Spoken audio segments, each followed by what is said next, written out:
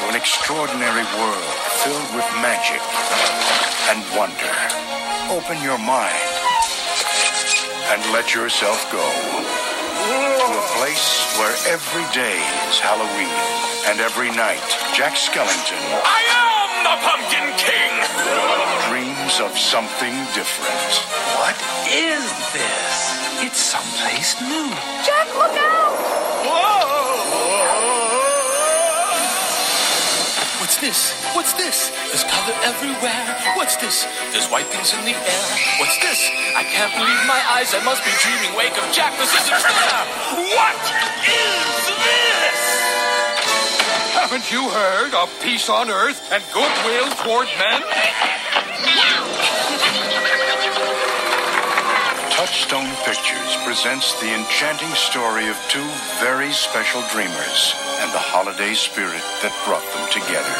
From the imagination of Tim Burton comes The Nightmare Before Christmas. And what did Santa bring you, honey?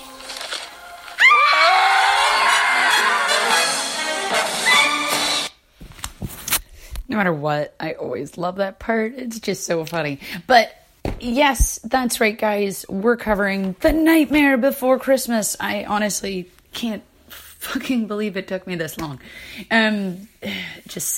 Considering I literally have this one tattooed on my body, it's been a while. Yeah, considering. You think I should have covered this one first. But anyways, looking past that, really excited because I think it's fitting. Right now, we're all, enjoying that Nightmare Before Christmas, which is the lovely shopping season. To those of you that do Black Friday shopping, this is me clapping for you. I commend you. I honestly do, because those videos look terrifying. I'm from Canada, so our Black Friday shopping is pretty reasonable. And no, it's not a bunch of us just walking around apologizing to each other. I'm sorry. None of that. We, us Canadians, when it comes to a good deal, we can get violent. Just kidding. We're not like that. But you know what I mean.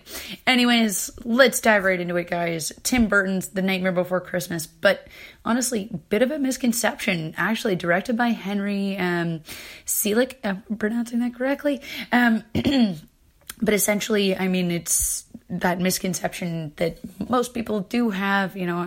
The film is called Tim Burton's The Nightmare Before Christmas, but we'll get into that. It's a little bit of a debate. But, essentially it's the 1993 American stop-motion animated musical dark fantasy, and, basically was produced and conceived by Tim Burton, but then directed by Henry, and tells the story of Jack Skellington, in the town of Halloween Town, and who stumbles through a portal to Christmas Town and decides to celebrate the holiday with some dastardly and comical consequences. Now, the music was written and sung in some instances by Danny Elfman, and provided, he would provide the singing voice, of course, for Jack. And this, our principal cast is Chris Sarandon, Catherine O'Hara, William Hickey, Ken Page, Paul Rubens, and Glenn Shaddix. We'll dive into that a little later. So this all came to basically Tim Burton when he wrote a poem. It's literally what this is. It's a poem written in 1982, and it came to him watching, a store tear down from Halloween and set up for Christmas. Pardon me. And essentially in that, this stewed in his brain and became The Nightmare Before Christmas. And essentially, with working as an animator at Walt Disney, and the success of his short form Vincent the same year, he would, kind of begin sort of working on this idea of a 30-minute television special, kind of inspired by, the stuff we grew up on, the Rudolph, Frosty, those little classics. And over the years, he basically had no success. And essentially he would regularly return to this project, again, fail, no success. And it wasn't until essentially, 1990, he began working on a development deal with Walt Disney Studios, and production would begin in July of 91 in San Francisco. Now, Disney's going to release this through Touchstone Pictures because essentially they believed that the film itself would be too dark and too scary for children. Kind of funny to me. So the film was met, of course, with huge critical and financial success, and grossing over $76 million during the initial run. It would be nominated for Academy Awards in Best Visual Effects, and first for an animated film, which was a first for an animated film. And the film has been reissued by Walt Disney and reissued in digital 3D format, as well as, Blu-ray, all of that. I mean, this is essentially a cult classic we're now dealing with. So I'm just going to blow past the plot, because if you don't know what this movie is, and you first of all decided to listen to my podcast, thanks. I mean, I really, really do mean that, but you should probably go watch this movie. It blows my mind, the people that don't know it, and you're missing out. This is such a cute, gorgeous love story, amidst holiday tradition. That's really all I can say. And this movie, has meant so much to me ever since I was a wee lass, and to the woman that you hear today.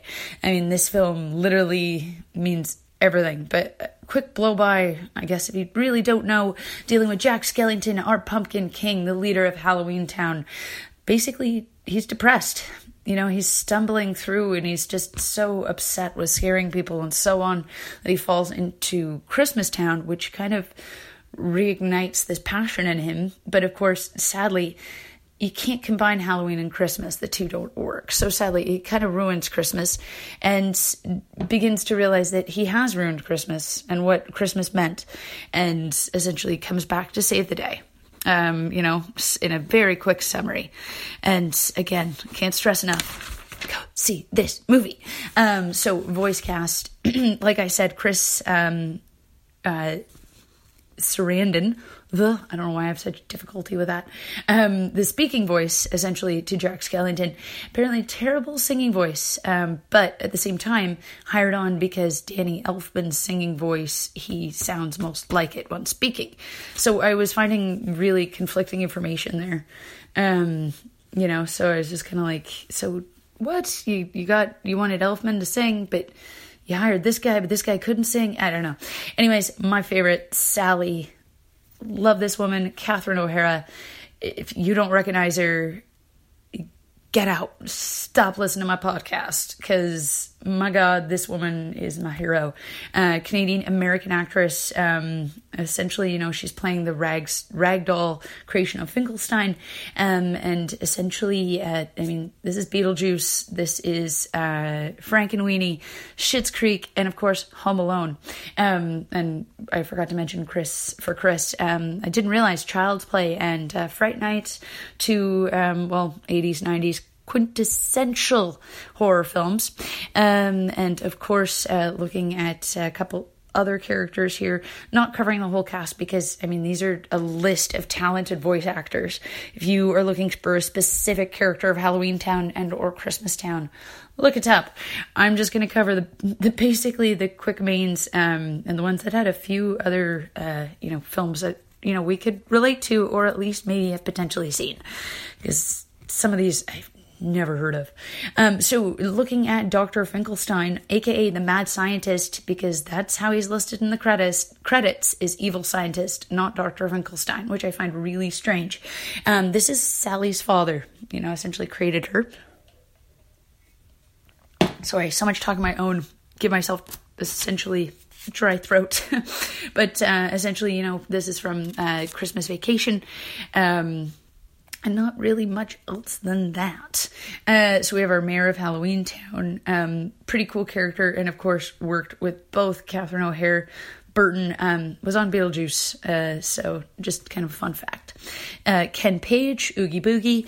Our villainous boogeyman of Halloween Town. He's essentially voice actor, All Dogs Go to Heaven.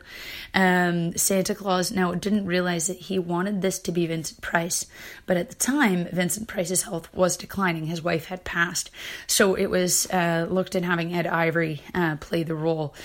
So it was kind of the second choice, but didn't know that. I will always have a deep love for Vincent Price, but still, for what Santa Claus is, I'll certainly buy it. And of course, looking at my favorite little trio, Lock, Shock, and Barrel, essentially, Shock is actually played by Catherine O'Hara, and Locke is played by Paul Rubens. I could not find Barrel, sadly, but I'm sure he's one of the many, many talented voice actors, he or she. So essentially, these are a little trio, and kind of evil, essentially doing whatever bidding comes their way. And for those of you that don't recognize the name Paul Rubens, you're looking at Pee-wee's Big Adventure and Batman Returns. So Tim Burton always loved to use reoccurring cast members, found it easier to work with. Hence why you see him working with Johnny Depp, folks. It just, he has a unique style. Therefore, it tends to attract unique people. So, and as I said, huge cast, also including Patrick Stewart, who would record the narration and prologue and epilogue narration. So, really cool. Now, looking at some of the development, because this is what really blew my mind. So, essentially, Tim Burton's upbringing in Burbank, California, he was always associated with a feeling of solitude, and was always had this fascination with holidays, be it Christmas, Halloween. It always gave some sort of texture that wasn't there before. And Burton would later recall, after completing a short film, Vincent, and being employed at Walt Disney, about this poem and drawing inspiration from The Grinch That Stole Christmas, Rudolph the Red-Nosed Reindeer. Pulling for all of these, he would come up with the idea of a little feature. Now, with the narration, he wanted that, of course, with Vincent Price. He also considered other options as an idea for this. Sadly, none of these would come out, but essentially we would get our wonderful film today. And coming up with some concept art and storyboards in collaboration with Rick Hendricks, essentially started creating character models. So when he'd show these to Henry Selick, also a Disney animator at the time, essentially the both of them came together thinking, okay, we could really come up with either a really nice short film or a 30-minute holiday special. And however, the project's development was stalled as it seemed too weird to the company. Disney wasn't able to offer, these nocturnal loners enough scope, is how Burton basically would fire back to them. Which is too bad, because essentially he would then go on to do the success that was Beetlejuice and Batman, and, through the 80s, and that, I guess I should give you guys a timeline. This is 1984, give or take. And he'd go back and forth at that time. And it's basically that we're now coming up to 1990, that all of a sudden we've got two successful films behind Burton's belt. So, now all of a sudden Disney's thinking, oh, you can actually make us some money. So over the years, Burton regularly thought about the project, and Disney still owned the film rights, sadly. So him and Selick committed to produce a full-length film with basically Selick as director. Burton was busy. He's working on his own stuff at the time. He had Ed Wood in post-production, and he's working on Batman Returns. So apparently he was only on set for about 8 to 10 days. Not a whole lot of time when you think about it, especially considering his name is in the title. Essentially giving Henry Selick whole reign of everything going forward. Now, Disney was looking forward to Nightmare to show the capabilities of the technical and storytelling achievements, that Disney had basically been able to capture, and essentially going forward from Who Framed Roger Rabbit. And essentially Walt Disney said that the president at the time, David Hoberman, believed the film would prove to be a creative achievement for Disney's image, elaborating, "We can think outside the envelope, we can do different and unusual things." So perhaps also at the same time, I mean, from 84 to 1990, there might have been some changes in management at Disney. So Disney marked, Burton's third film in a row having a Christmas setting, oddly enough. And Burton could not direct because of his commitment to other films, like I was saying. So in this painstakingly slow process of stop motion, and by painstakingly slow, guys, I mean slow. We're talking 24 frames per second. So every second of film that you and I see on with our two eyes, it took 24 movements of those little clay dolls, essentially to fill it in. So for 1 minute of film is 1 week of filming. So essentially this all added up to about 3 years, which is fucking mind-blowing when you think about it. Like, can you imagine going in and just a little doll? I just cannot imagine. But I'm so happy that 100 people did, because this film, means so much to so many of us, which I think is so cool. The idea that a little claymation doll of Sally can mean so much to someone of different decades and years. I mean, the film is now celebrating 25 years. And essentially, I mean, you can look at people, my age, being just about 30, all the way down to a 2 or 3 year old that can recognize the character and relate. It just kind of blows my mind. So, getting back into it. So, as I was saying, pardon me. So, sadly, it looked like Danny Elfman and Tim Burton were kind of having some complications. I guess, basically at the time, Elfman said it was one of his easiest jobs, but I couldn't really find what was going on with Burton. All I can say is that Burton would go to find somebody else to do the film for the music for Ed Gein. Wow. Serial Killer on the Brain. Ed Wood, probably dating back. Ed Wood was the previous film that I was saying. Not Ed Gein. Totally different. It goes to show where my brain's been at. God. So Selick and his team of animators began production in July of 1991 in San Francisco with a crew of 120 workers utilizing 20 sound stages. And these were huge. I highly recommend looking at some of the post-production, just what they had to build and create and just what they made. If you're an artist in any way or appreciate art for what it is, it's so cool. I hope they didn't have to tear these down. Just building like the streets and cobblestones alone, I guess they would put more clay over top just to kind of give it this, textured look, and it would just appeal better on film, and just really, really capture your eyes.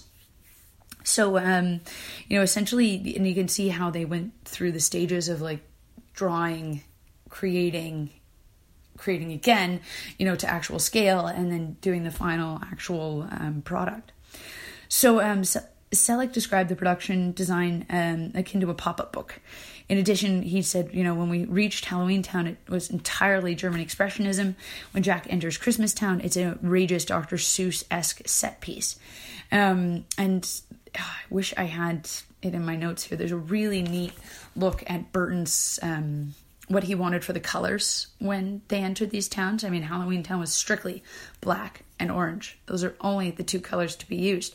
And you can see the variations of those colors used. So it's pretty neat. And now, as I was saying, Walt Disney feature animation contributed with some of the second layering traditional animation. I guess I'm trying to fill in, but I can't summarize this enough. There's the animators alone. I don't know enough about this form of film to really sound confident, and you guys can probably pick up on that. But for those of you that do, it is truly fascinating stuff, and I highly recommend seeing behind this film because it's really neat how they had to do it. I mean, I think I do have a note here saying that, there was over 227 puppets to represent the characters in the movie. And Jack, alone had over 400 heads, so they could capture every possible emotion for Jack. So, pretty neat. Now, the soundtrack will always hold a special place in my heart. I mean, this film, we all know the words to it. This is Halloween. I think we were all humming it through October. And, you know, what's this? I don't know about you guys, but I was definitely humming it as I set up my Christmas decorations. And begin the chaos that is Christmas. So the film's soundtrack, like I said, released 1993 with the film, and the film, being re-released, of course, the soundtrack would be. And there is a bonus with Fall Out Boy, Panic at the Disco, Marilyn Manson, Fiona Apple, She Wants Revenge, all covering different tracks of Elfman. And definitely worth hearing, as well as A Nightmare Revisited. I mean, you're looking at Amy Lee, Flyleaf, Korn, Rise Against, Plain White T's, The American Rejects, and many more covering these songs. And you can see repetition here. Different artists recovering Sally's song, Making Christmas. So you can see the influence going back. This film hit home for a lot of people, and it was just supposed to be an innocent little Christmas film, nothing more, but it's just written into our blood at this point. So essentially, like I said, they decided to release the film under Touchstone Pictures because they thought it would be too dark and scary for kids, and their biggest fear would, is essentially not only scaring kids, as essentially this was a stepchild project, and they were afraid that their core audience hating the film and not coming. So essentially, Burton's involvement trying to attract a wider audience is Disney started marketing as Tim Burton's The Nightmare Before Christmas. He'd just come off some pretty big films.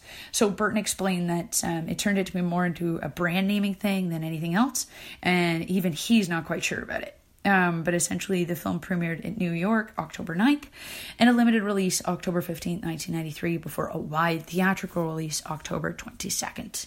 And like I said, reissued several times at this point. I mean, we're looking at 3D, we're looking at, collector's edition copies and so forth. I definitely have mine. So marketing, like I said, we've got Tim Burton's name on it. I mean, you've got so many products. I can't even begin to name it off. Not to mention rides, theme park attractions, Christmas decorations. You fucking name it. You put Jack and Sally on it, you can sell it. Like I said, I went out to get this tattooed on me because this film meant so much. You can pretty much sell anything with these guys on it, and Disney learned that very quick. Shortly after, and to this date, they still know that, hence why their faces are everywhere right now for the 25 years. But, which I have no problem about. You do your thing, Disney. Essentially, kind of neat though, with Tim having to put his name on it just so they could market it at the time. Essentially at the box office, they wanted it to go out and do great, and it did exactly that. The budget was less than any Disney blockbuster, so it doesn't have to earn Aladdin-sized grosses to satisfy them. But essentially, it did earn $50 million in the US on a theatrical run, and regarded as a moderate sleeper hit, if you box office lingo. So basically, it wasn't huge, but wasn't overly bad either. So, guys, if you're looking for a sequel, toss it out the window. It's not happening.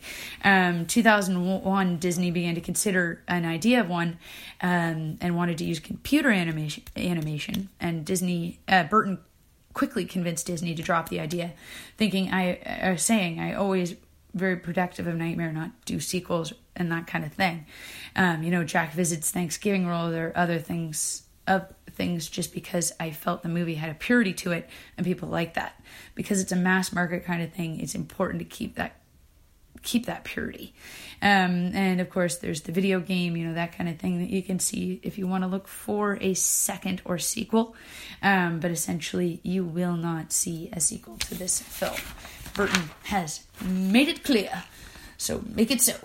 To this day, you're going to see this film everywhere. It is everywhere. You can't go into a Hot Topic without seeing Jack and Sally's face, basically plastered on everything. Like I said, guys, really really quintessential film for me personally. This is my Christmas tradition. I don't know about you guys. And just wanted to quickly share some fun facts just before essentially I'll let you guys go for another little while. But essentially, didn't realize that Zero's nose is actually a tiny glowing jack-o'-lantern. Patrick Stewart, of course, as you guys know, he did the opening. If you didn't know that, kind of sad, but I guess for some, you don't recognize that voice. You might think it's Gandalf, Sir Ian McKellen. I guess didn't know, but it's kind of cool. Oogie Boogie was originally supposed to be Dr. Finkelstein in disguise, but essentially Burton was so infuriated with this idea. It's noted that he literally kicked a hole in a wall, which I don't know if he would have. He's a pretty sweet guy, so I don't know if he would have done that, but maybe. Little things, I guess, Tender Lumplings Everywhere, and This Is Halloween is a relation to the song Tender Lumplings, done by Danny Elfman when he's part of the band Oingo Boingo. I don't know if anyone listens to that band, but they're pretty groovy. Essentially, that's it. That's all, guys. So thank you so much for tuning in for another episode of me ranting and raving. I hope you enjoyed it. As always, this film, like I was saying, and I've said several times over, it means a lot to several different people, and I think it's one of those films that if you saw it, it will always hold a spot in your heart. For those of you that haven't seen it, go see it now. And if you know anyone that hasn't seen it, make them see it. Tie them down, open their eyes with tape. I don't care. Make them watch it. Anyways, guys, I hope all of you are surviving the Christmas chaos that is upon us.